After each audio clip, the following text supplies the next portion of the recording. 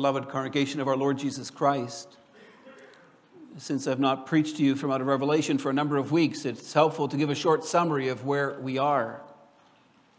In Revelation, God makes clear to John, and through him to the church, what will happen in the last days.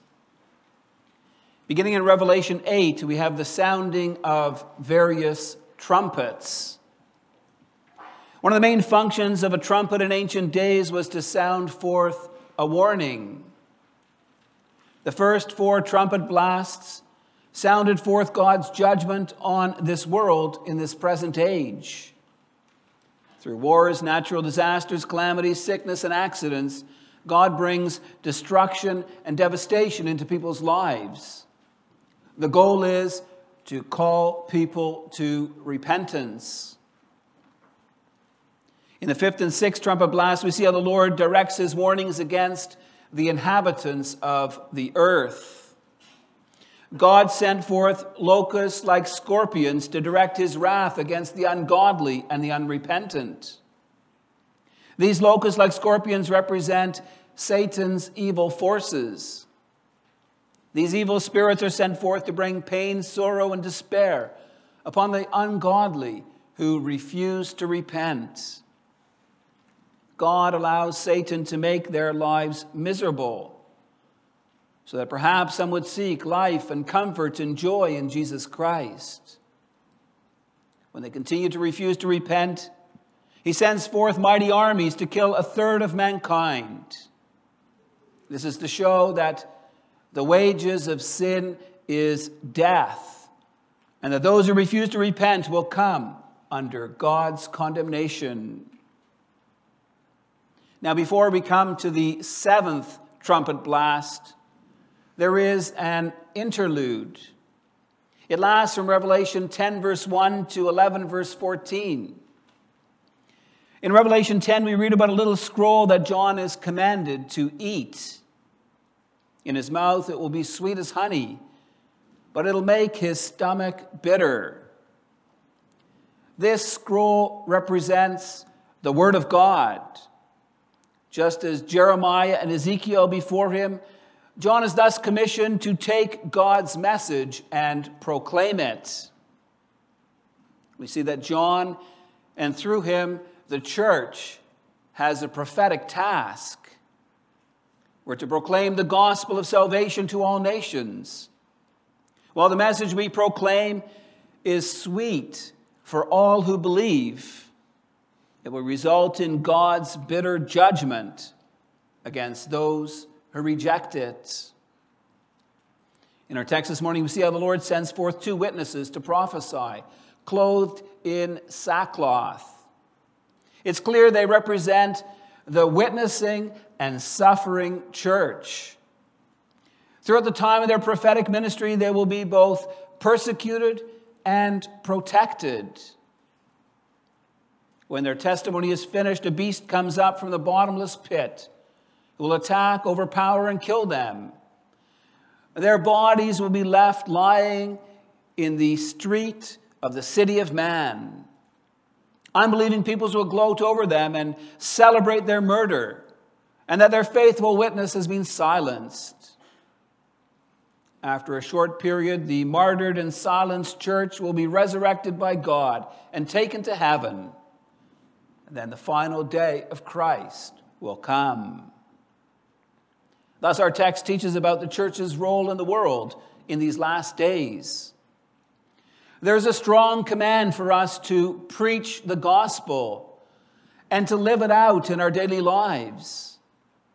There's a warning that the world will not accept our testimony about God's grace in Jesus Christ. Many will refuse to repent and believe. Their response to the gospel will not be neutral either. They will be totally opposed to the kingdom of our Lord Jesus Christ. They will revile and persecute all true believers. Yet although we will face suffering for the sake of the gospel, we're encouraged to persevere in witnessing about Jesus Christ. I preach you the word of God under the following theme: As church, we are to witness of God's grace in Jesus Christ in order to call the world to repentance.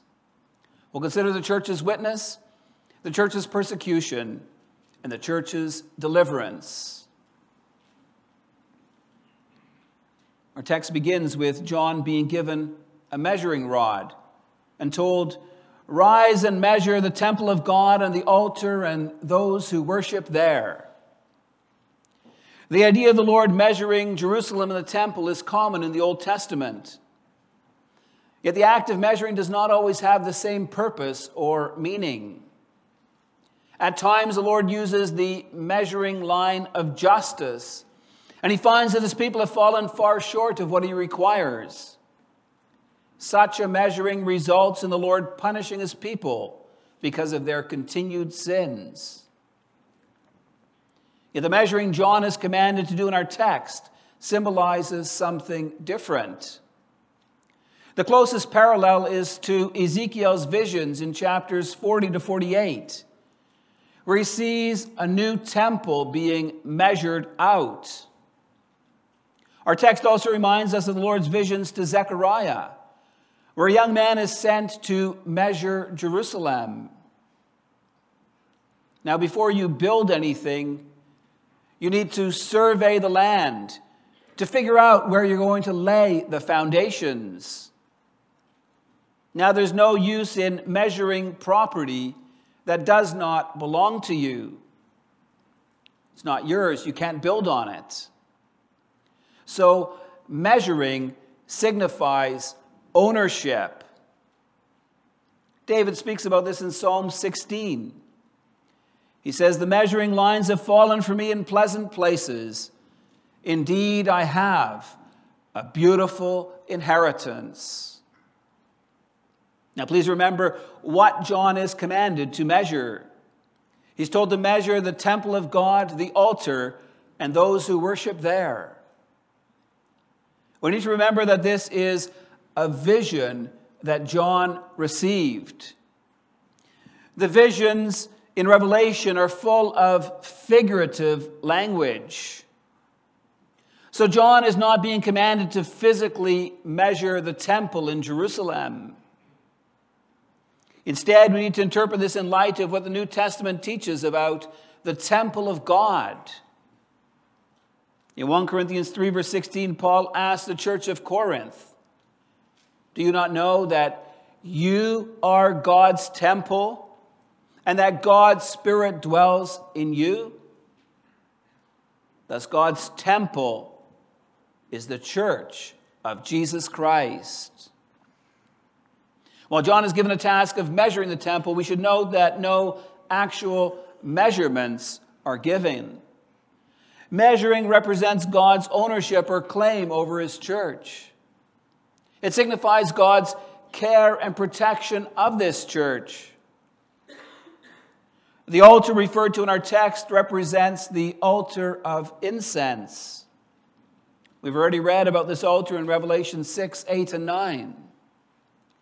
Measuring the altar gives us the assurance God has his eyes on his praying people and that he will hear and answer our prayers.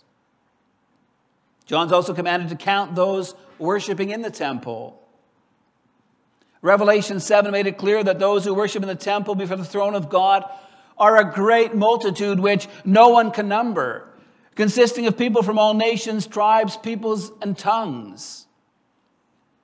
It speaks of the symbolical 144,000 from the 12 tribes of Israel who make up the church. The numbering of the worshipers indicates that God knows those who are his. Their names are written in the book of life. God has counted them and sealed them as his own. They are found within his temple. The point is that Christ loves his church. He will care for his bride and protect her.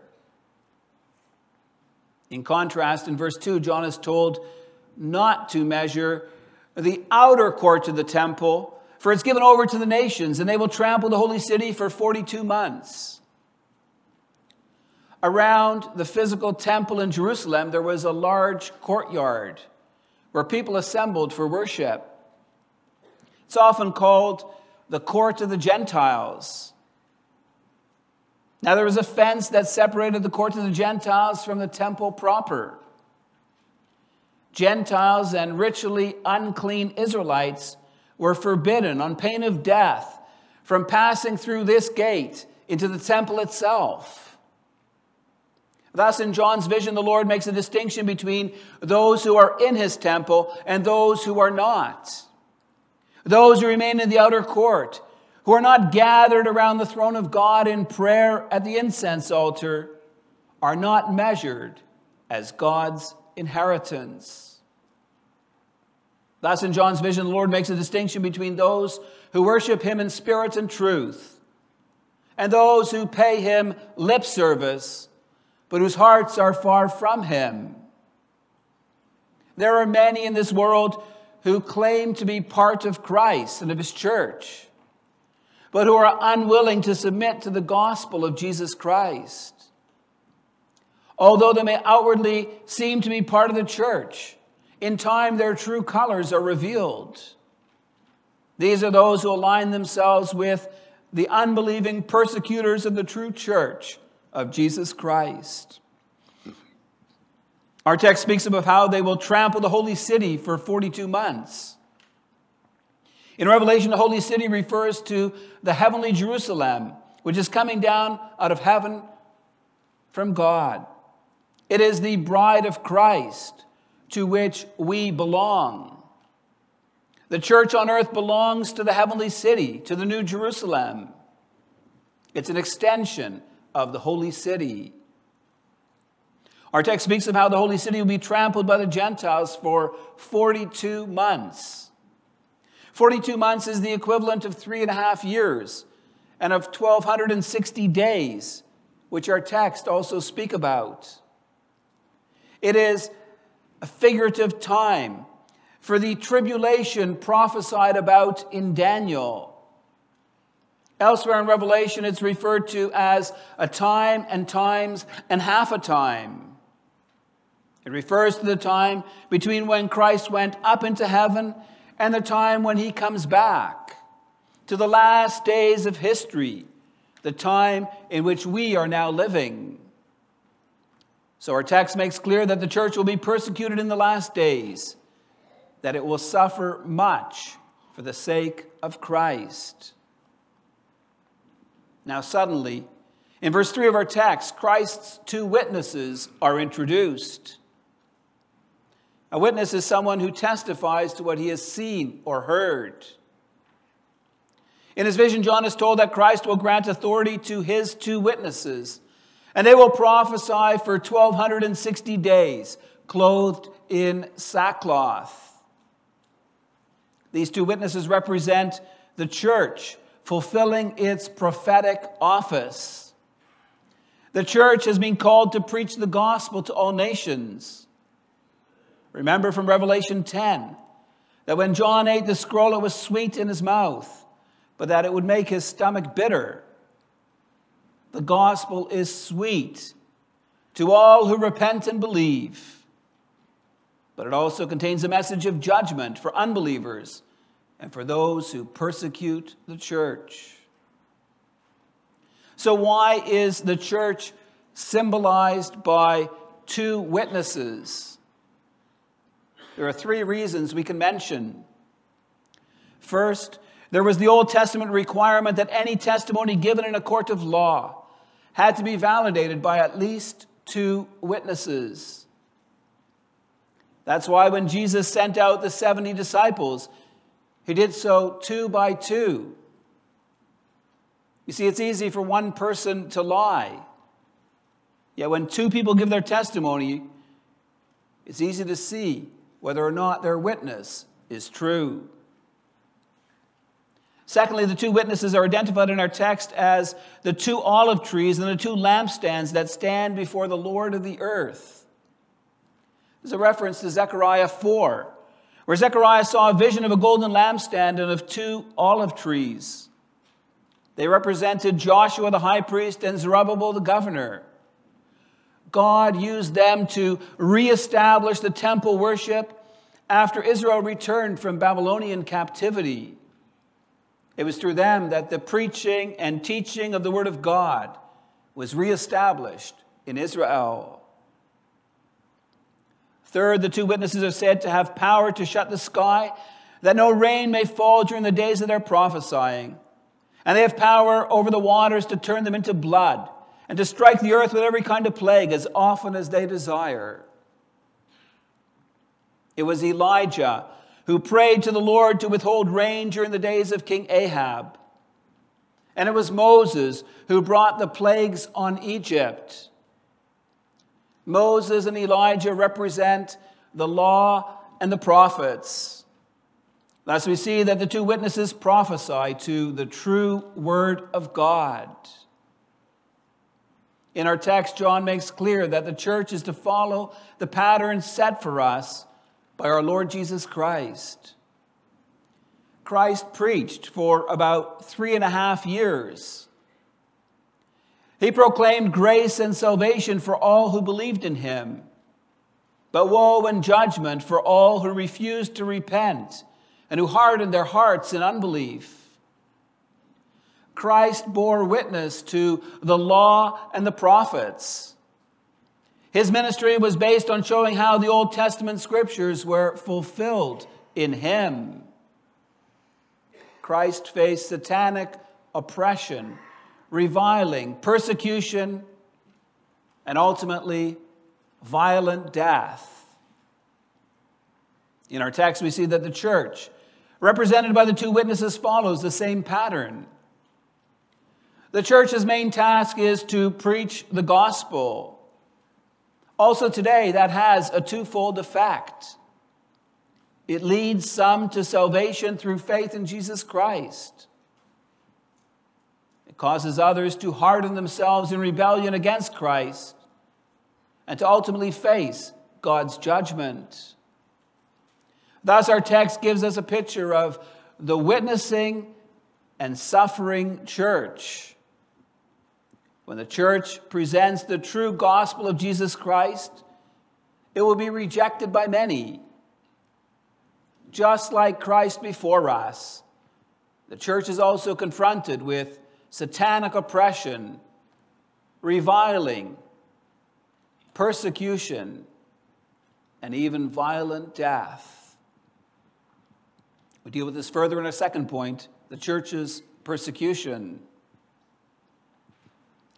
Our text presents us a picture of the Church of Jesus Christ, preaching the gospel and witnessing to the mighty deeds of our Savior. In our text, the witnesses, which represent the church of all ages, are clothed in sackcloth. Sackcloth was normally worn as a sign that someone was in distress and mourning. It also often had a symbolic significance. Men like Elijah and John the Baptist wore sackcloth as a sign of their grieving over the people's sins and as a call to repentance. Thus, in the same way, the church is to call all people everywhere to repentance and faith. There are many times when the church's call is not heeded.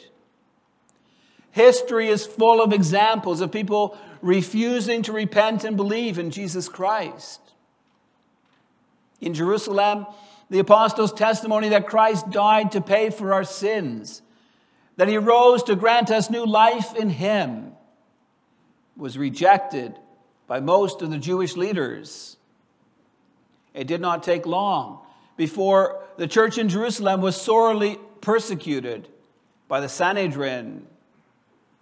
It led to the church being scattered and the gospel being spread in many towns and cities in Asia Minor. By the time John wrote Revelation, the early church was under persecution from both Jews and Romans. Some were imprisoned for their faith. Some were martyred by being cast before wild beasts or being beheaded. Their blood was being poured forth. And the troubles that the church faced were not just from the outside. From within the church, false prophets arose, trying to lead many astray. John warns against the works of the Nicolaitans and of the prophetess Jezebel, who seduced God's people to participate in idolatry and in sexual immorality.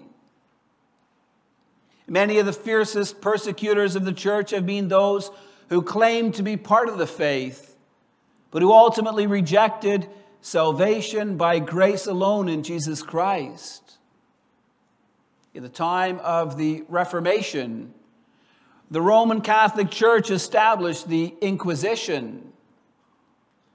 It was set up to root out and to punish heresy. But in the end, it became infamous for its severity and for its tortures. Not only did it persecute Jews and Muslims, it was also responsible for putting to death many of the Protestant faith. In John 15, verse 20, Jesus warned his disciples, "A servant is not greater than his master. If they persecuted me, they will also persecute you."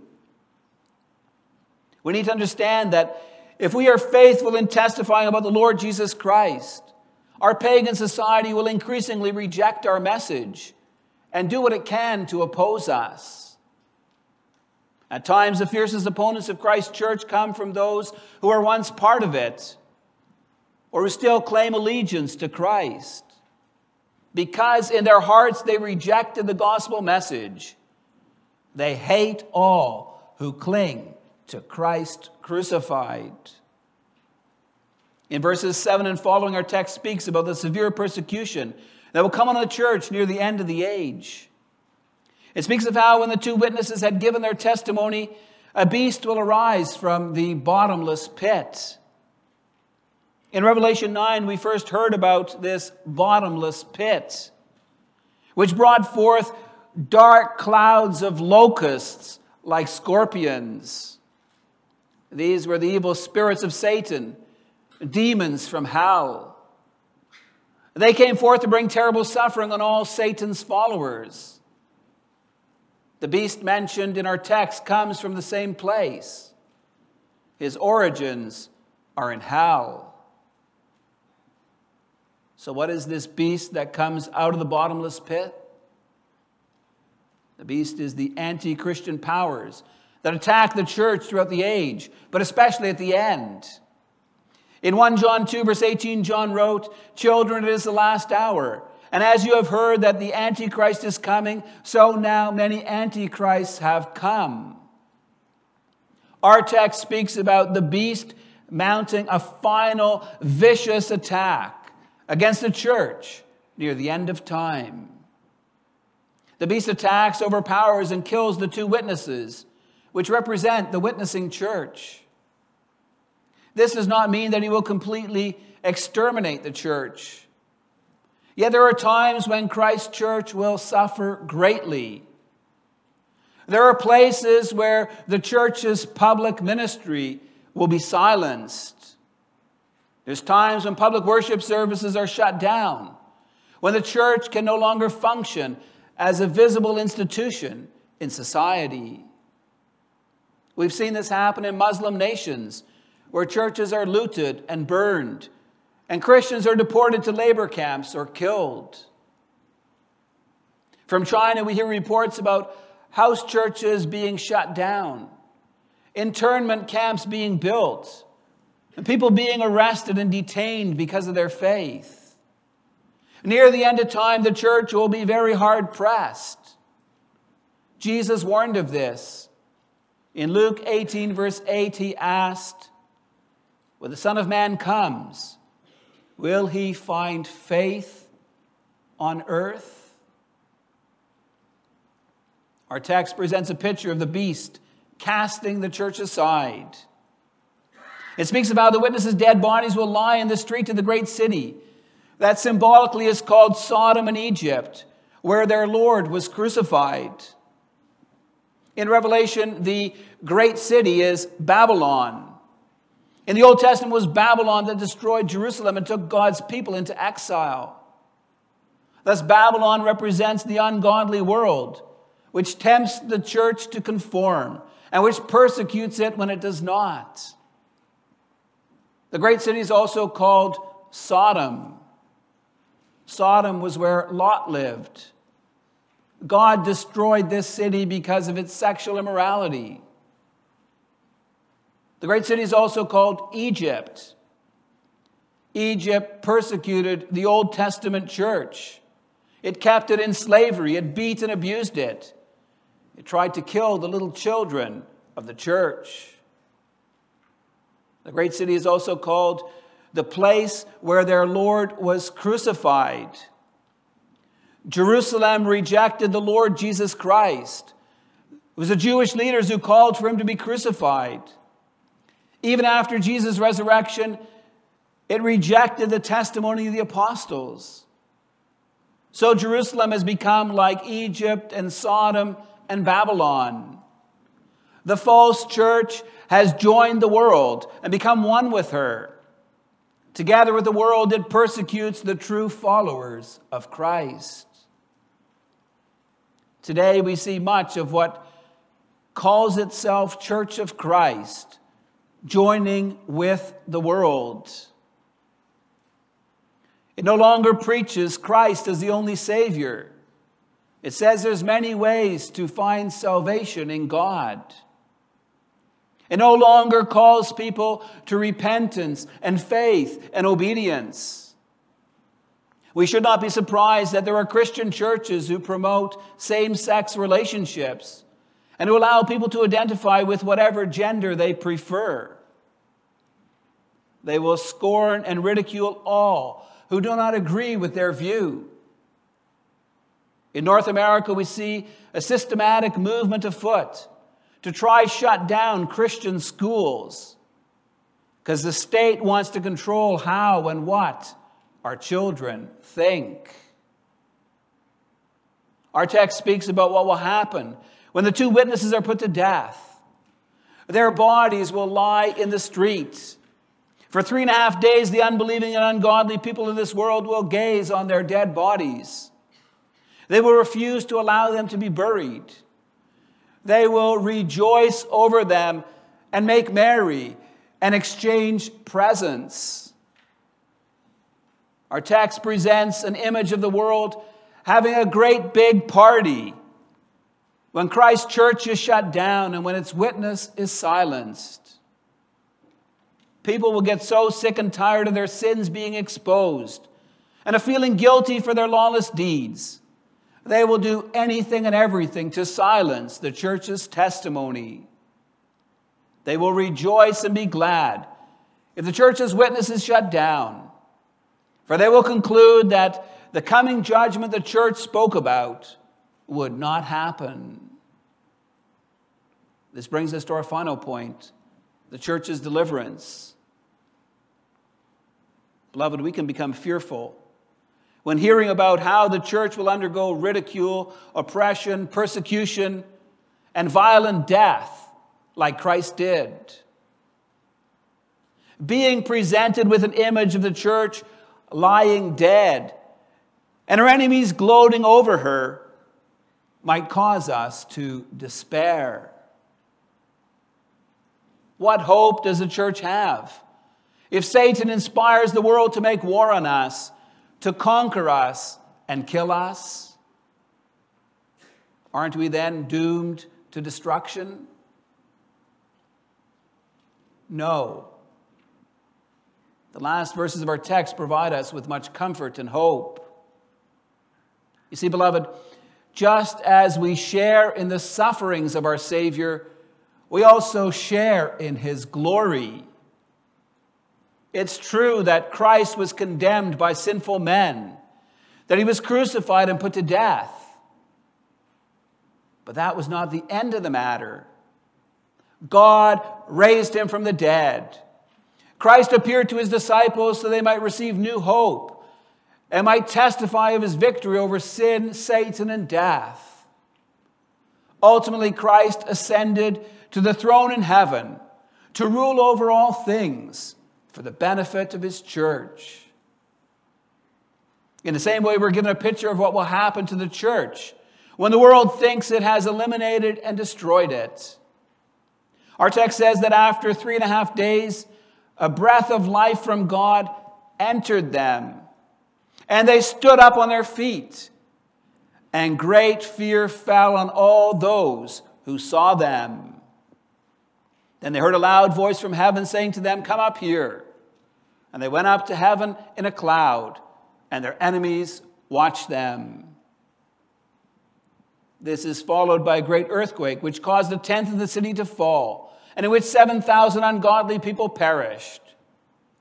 Those who remained were forced to bow the knee and to confess Jesus Christ as Lord.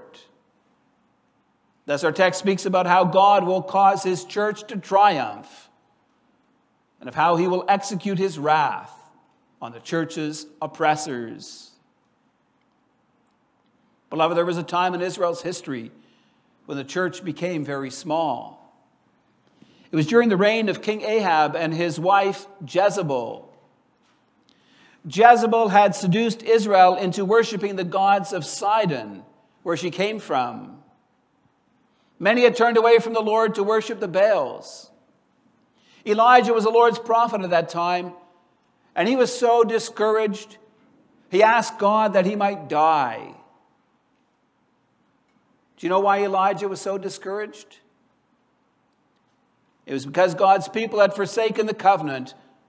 They had thrown down God's altars and killed his prophets. Elijah thought he was the only God-fearing person left in the land.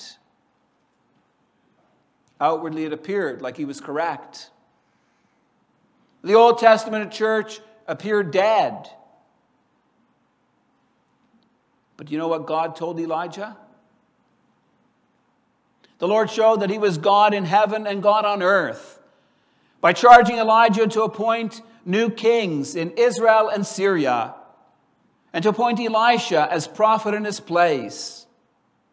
Thus God showed Elijah that he still had plans for his covenant people.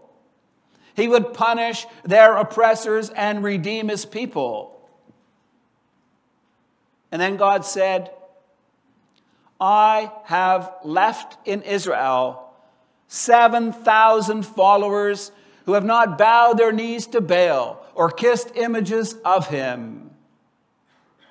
God preserved a remnant, and through them he would build up his church again. Jesus Christ is King on the throne of heaven. Today, he continues to gather, defend, and preserve his church. Christ does so through his Spirit and Word.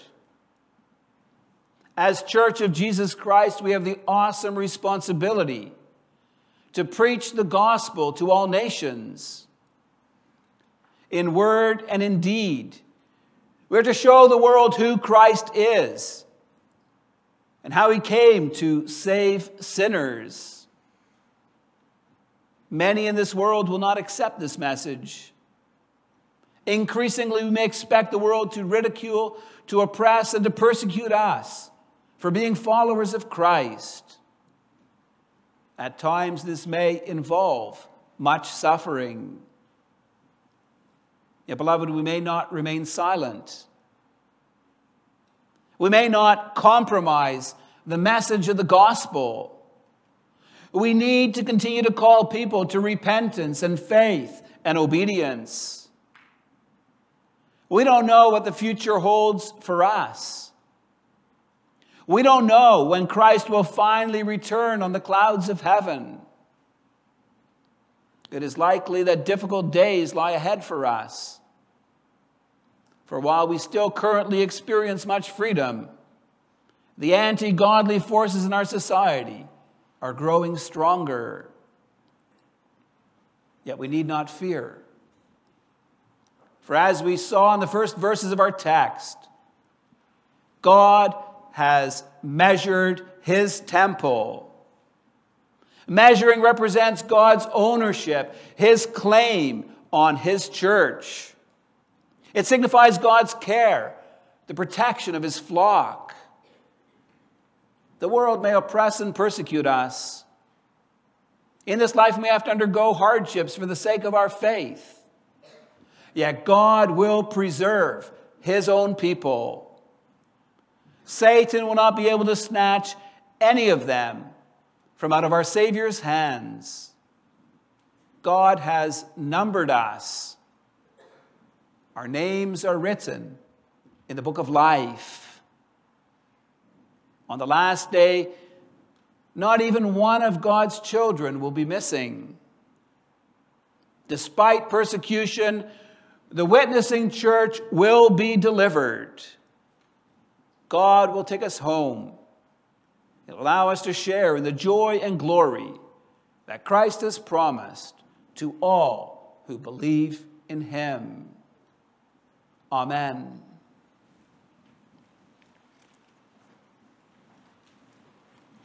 In response to the gospel message, let's rise and sing from hymn 81, stanzas 1, 2, 3, 5, and 7.